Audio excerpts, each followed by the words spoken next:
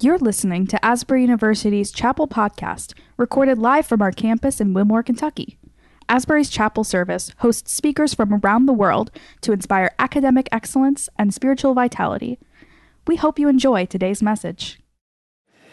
Amen. Good morning, Asbury University. So glad to be with you guys. Jesus, thank you. We are overwhelmed with gratitude for your grace. And that old song just somehow has a way of staying fresh in our hearts. Thank you for your grace that has rescued us.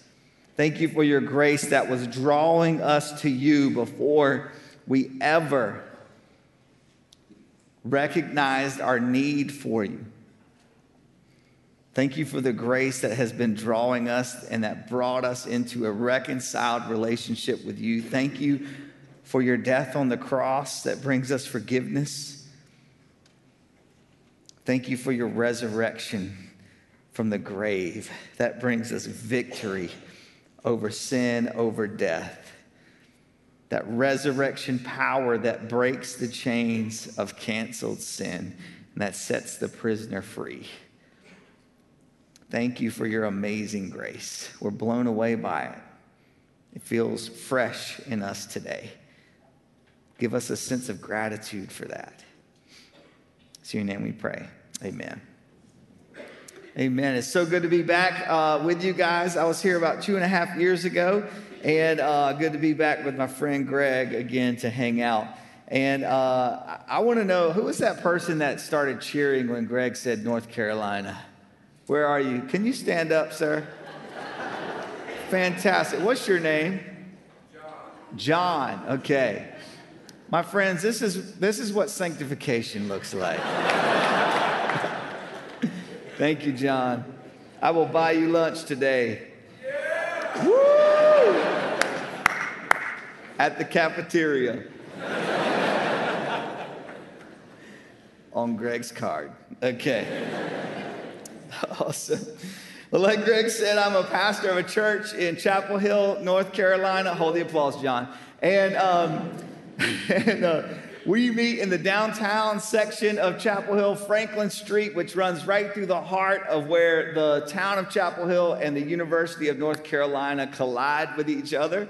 And we meet in this old movie theater there called the Varsity Theater. And it's a beautiful, beautiful group of people, this eclectic mix of people. About 30 to 40% of our congregation are made up of students from the University of North Carolina. And then a lot of young families, professionals, artists, academics, all of that. And then about 10 to 15% of our congregation is made up of men and women who are experiencing homelessness. And one of the things that we say repeatedly in our church is that we do not have a college ministry and we do not have a homeless ministry. We have a church family where every person can find a place to belong and to serve and to lead. And it's a beautiful group of people, and I'm so honored to be a part of that. I'm going to be later on in the week sharing some things that Jesus has taught us through that journey, but I just wanted to always want to tell their story whenever I get an opportunity to do that. Also, what's the most important thing, besides being a follower of Jesus for me, is that I'm a husband to Sarah and a dad to twin sons, Luke and Sam. And Luke and Sam are 8 years old, and Luke is about to start chess club next week.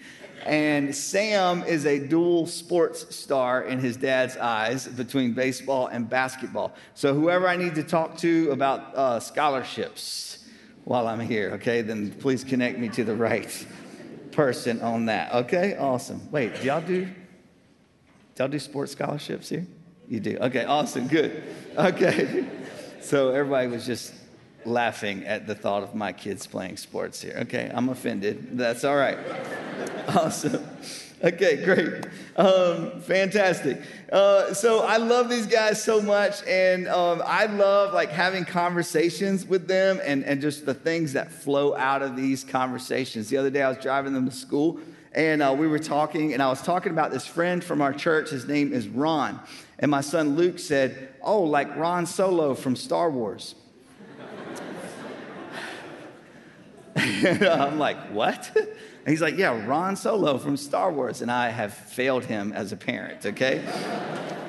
So that's my confession on that. And then the other night recently, I was putting them to bed, and it's like dark in the room. I'm trying to get them calm to go to sleep. And my other son, Sam, asked me this question.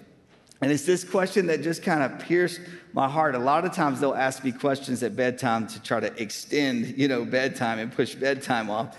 But there was something about this question, and it just struck me. And he asked this question. He said, Dad, how do I grow? How do I grow? I think it's because he wants a basketball scholarship, all right? But there was something about it that just hit me, and this thought of, how do I grow? And my answer in that moment to him was, son, you just rest. For right now, what you need to do is you just rest. And what you don't even realize is that there are things happening beneath the surface in you as you rest. There is growth happening that you can't see right now. And you need patience in that. And you need to wait in that. And as you wait and as you rest, growth is actually happening. You can't see it right now, but a season is coming in your life when you will see it clearly. It just strikes me. That's the question we're going to be wrestling with this week together. How do I grow?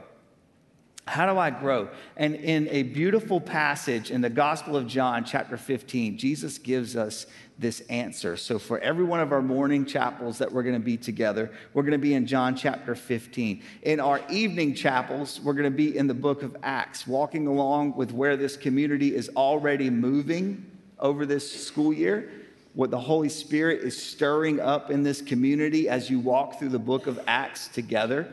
And we want to walk in step with the Spirit with that. So in the mornings, we're going to be talking about this passage where Jesus talks about the vine and the branches and the gardener and what it looks like to grow. And then in the evenings, we'll be in the book of Acts and what that fruit actually looks like when it's lived out in the real world.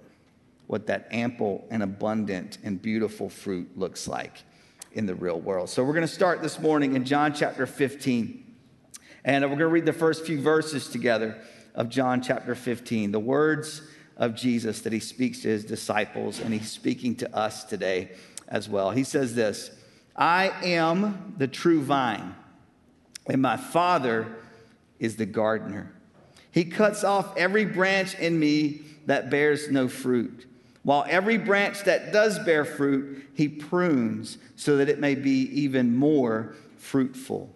You are already clean because of the word I have spoken to you. Remain in me, and I will remain in you. No branch can bear fruit by itself. It must remain in the vine. Neither can you bear fruit unless you remain in me.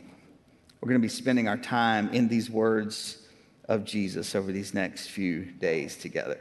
A little bit of context for what's going on in this passage. First of all, this is happening on Jesus' last night with his disciples.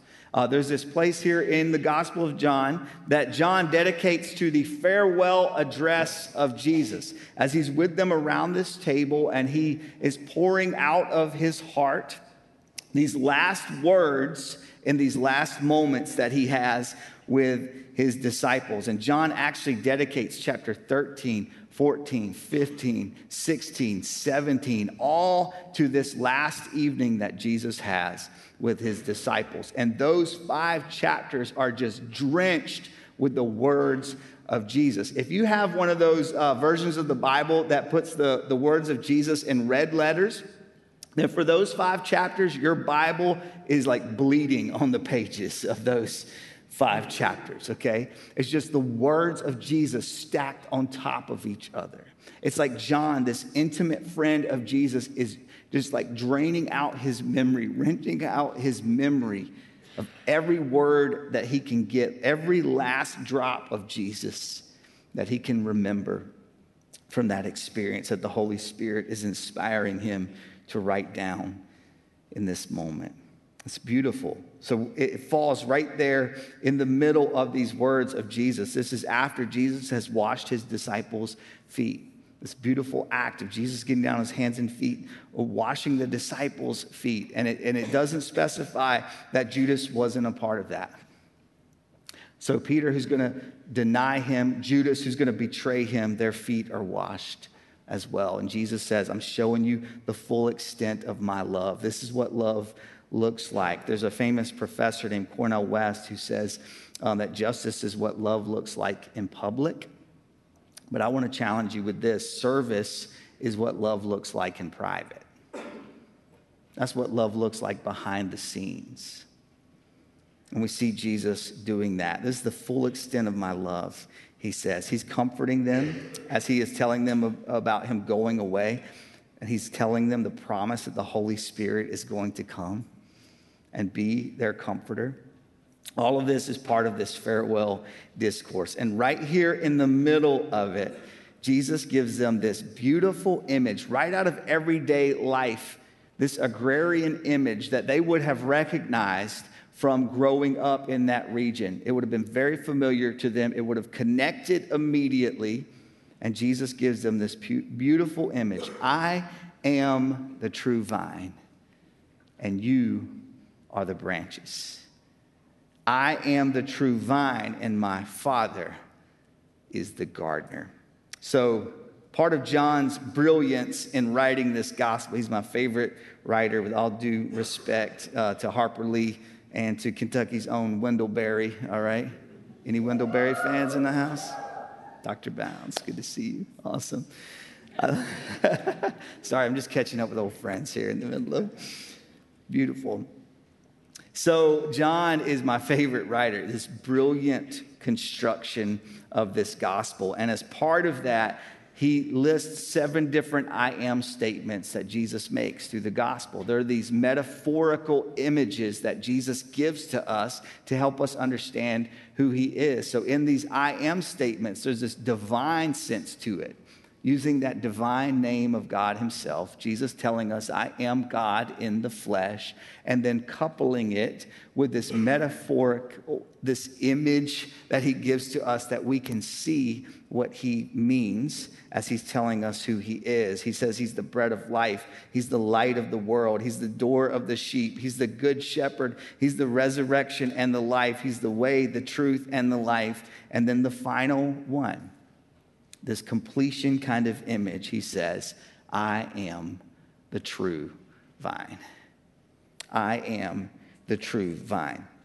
Now, what's important for us to understand about that is that this wouldn't have only been familiar to them because of seeing the vine and fruits all around them in everyday life. It also would have been something that connected to them instantly because of their memory of who they are as a people. Their own scriptural memory of how God had been in relationship with them as a people throughout their history. Because the image of a vine is something that's used repeatedly through the Old Testament. The prophets come back to this time and time again, talking about God's people being God's vine. And so that would have connected for them immediately. They would have thought of passages from the Psalms, from Ezekiel, from Hosea, from Jeremiah, and especially from the prophet Isaiah. But here's the thing about that. Even though they would have remembered that history of being called the vine over and over and over again, they also would have remembered the other side of that. And the truth is that every time this image of a vine is used in the Old Testament by one of the prophets, it actually turns into a negative image. It begins as this hopeful and promising image, but it actually turns into a negative image as the prophets reveal to them their hearts of disobedience and rebellion. And it becomes instead this image of exile instead of an image of blessing. Here is one of the most compelling examples of that. Isaiah chapter 5, there's this prophetic poem that Isaiah writes here. It says this, I will sing for the one I love a song about his vineyard. My beloved had a vineyard on a fertile hillside. He dug it up and cleared it of stones and planted it with the choicest vines. He built a watchtower in it and cut out a winepress as well. Then he looked for a crop of good grapes, but it yielded only bad fruit. That's the imagery that would have come to their minds when they thought of themselves as God's vine. They would have thought of all this promise, everything that God invested in them, poured in them, all of his hope for them, and they would have also connected it with their own repeated disobedience and rebellion, which ends up becoming for them an image of exile. So the image of a vine had become a painful one for them. But look what Jesus does here. Jesus speaks to them this good news, and he speaks this over them, giving them this new sense of identity as his people because of what he has done and what he is about to do for them as this story continues to unfold. Jesus says to them, I am the true vine. They had been told over and over again, you are the vine, you are the vine, you are the vine. And every time it yielded only bad fruit. But Jesus now says, this is the good news. I am the true vine. And in every place that you have failed throughout your history, I will succeed. And in every place that you have been faithless, I will be faithful. And I will accomplish for you what you could never accomplish on your own. This is the hope of the gospel. You are all such bright students. You would not be at a university like this if you weren't. There's so much promise. There's so much potential in you. And you get told that over and over again. But there's something within you that nags away at you that makes you wonder if you are actually good enough. There's an anxiety that just hums, this constant kind of anxiety in your life. Am I good enough at this? Am I going to get the grade? Am I going to get the internship? Am I going to get the job? And you begin to think about all of the times in which you have failed in your life, in which you're not good enough. And those voices are speaking into your heart. But there's a voice that's louder than that. There's a voice that overpowers that. And it's the voice of the true vine. And it speaks to you the truth. And it says this, in every place where you have failed, I will be faithful for you. It's not about what you can accomplish. It doesn't hang on that. It's about what has already been accomplished for you. And he's speaking that hope over every single one of you today. I am the true vine, he says. He goes on and he couples that with this other beautiful image. He says, my Father is the gardener. I'm the true vine, and my Father is the gardener. This is the gardener that's described in Isaiah chapter 5, that builds this vineyard, that digs up the rocks, clears out the stones, plants the most choice of vines. This gardener who has been at it since the beginning. He is the one that has poured his heart into this. And again, we see now in this moment in what Jesus is saying that he is at it again. This is the gardener who will not give up. And this time he is attaching us to the life of the true vine so that he can accomplish in us what we could never accomplish for ourselves. In every place where we failed, Jesus has been faithful. And this is what the gardener is doing in us, attaching us to that life of the true vine. And that's where the abundant life comes from. I love this image of the gardener. Like the image of the vine, the image of the gardener is rich in this historical memory for them as a people, and also in this scriptural imagination. This is the kind of image that you can just swim around in for a long time. It's so full of power and meaning. It's an image that actually spans our understanding of God. It spans the entire scripture narrative. of our understanding of who God is. We remember the very beginning in Eden where he plants us in the garden. He is the gardener who creates that and plants us in the garden to care for it, to tend it, and to tend each other and care for each other. He's also the one who promises them this land, the promised land that is going to be a place that's marked by a fruitful kind of abundance, this land that he is leading them into and giving them to. The resurrection moment, we see it there, right? When Jesus is resurrected from the dead. And that moment on Easter Sunday morning, on Resurrection Day, when Mary Magdalene, the very first person to witness Jesus resurrected from the dead, and she will go on to be the first person to preach the good news that Jesus was dead and now is very much alive. And she will preach that good news gospel to an audience made up of none other than the founding apostles of the church, which is powerful. We can talk about that part later if you want, all right? It's beautiful. But what is it that happens to her in her understanding when she first sees Jesus? She mistakes him for someone else. She doesn't recognize him at first, and she mistakes him for who? The gardener. Thinking he's the gardener. Man, she was so close, right? And so much of that was so right. It's powerful. And then we get the image, the completion of this in Revelation, of this city, the city of God, and yet within it and around it, this flourishing garden alive again. He is the gardener, and we see this image of him all the way throughout Scripture. And it tells us if we see him as that on the first page and we see him as that on the last page, then it's speaking to us this truth that this is the gardener who will not give up on us. He will not give up on us. He's invested so much into it. He's poured his heart and soul into planting this garden, but he will not abandon it when it bears only bad fruit.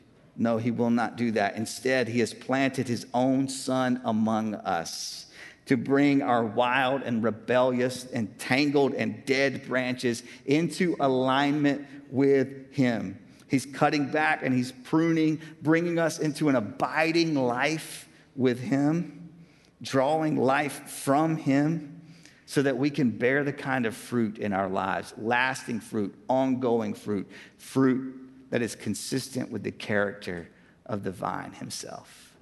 This is what the gardener is up to.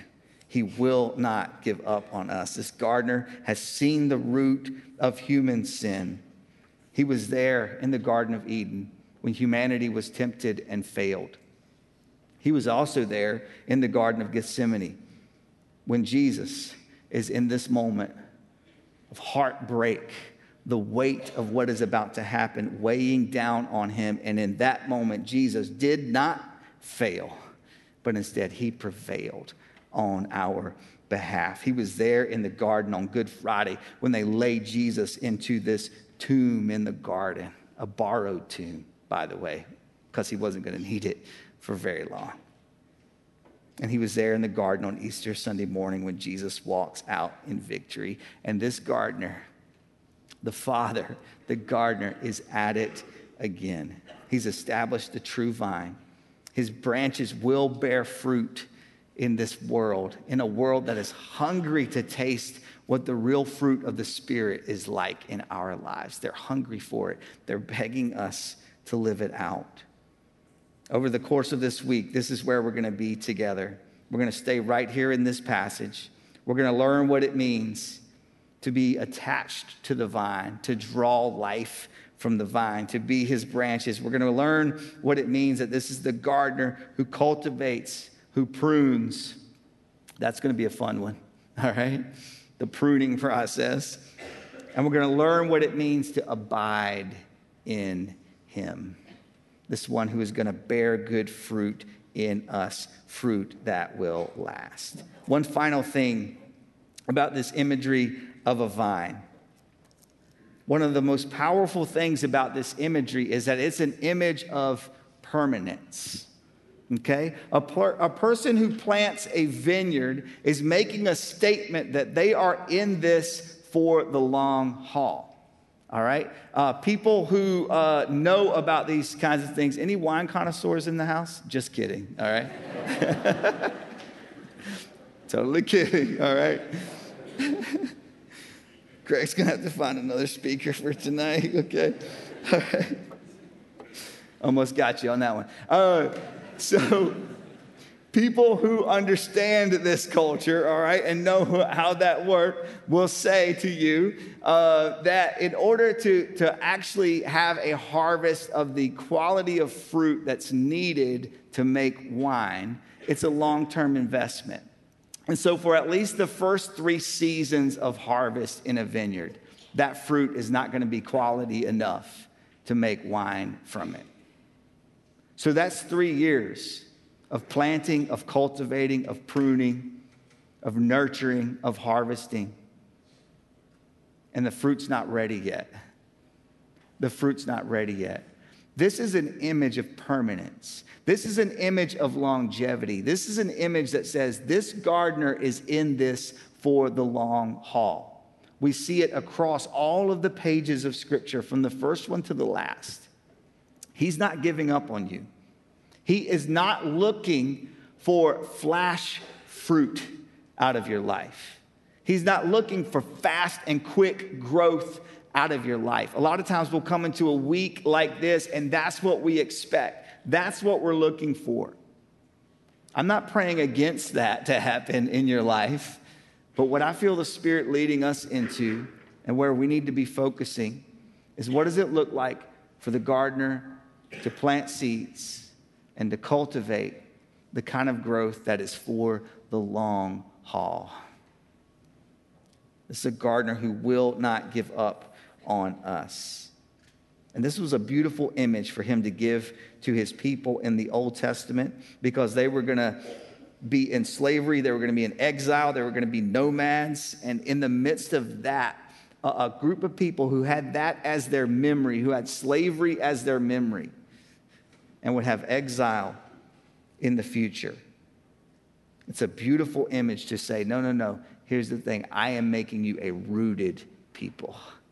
I am in this for the long haul. I am not giving up on you.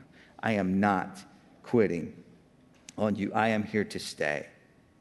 He is rooting himself in us and rooting us in him. And what we're praying for in this week, seeds to be planted, seeds that have already been planted that are going to be cultivated to new levels of growth. And for him to begin to draw out in you and nurture in you this long life of abiding and bearing fruit in season after season. That's our hope. We're going to close in prayer. I'm going to ask Dr. Shell to come back up and play that last hymn, and that'll be how we're closing, but I'm going to pray over us. Jesus, thank you that you are the true vine.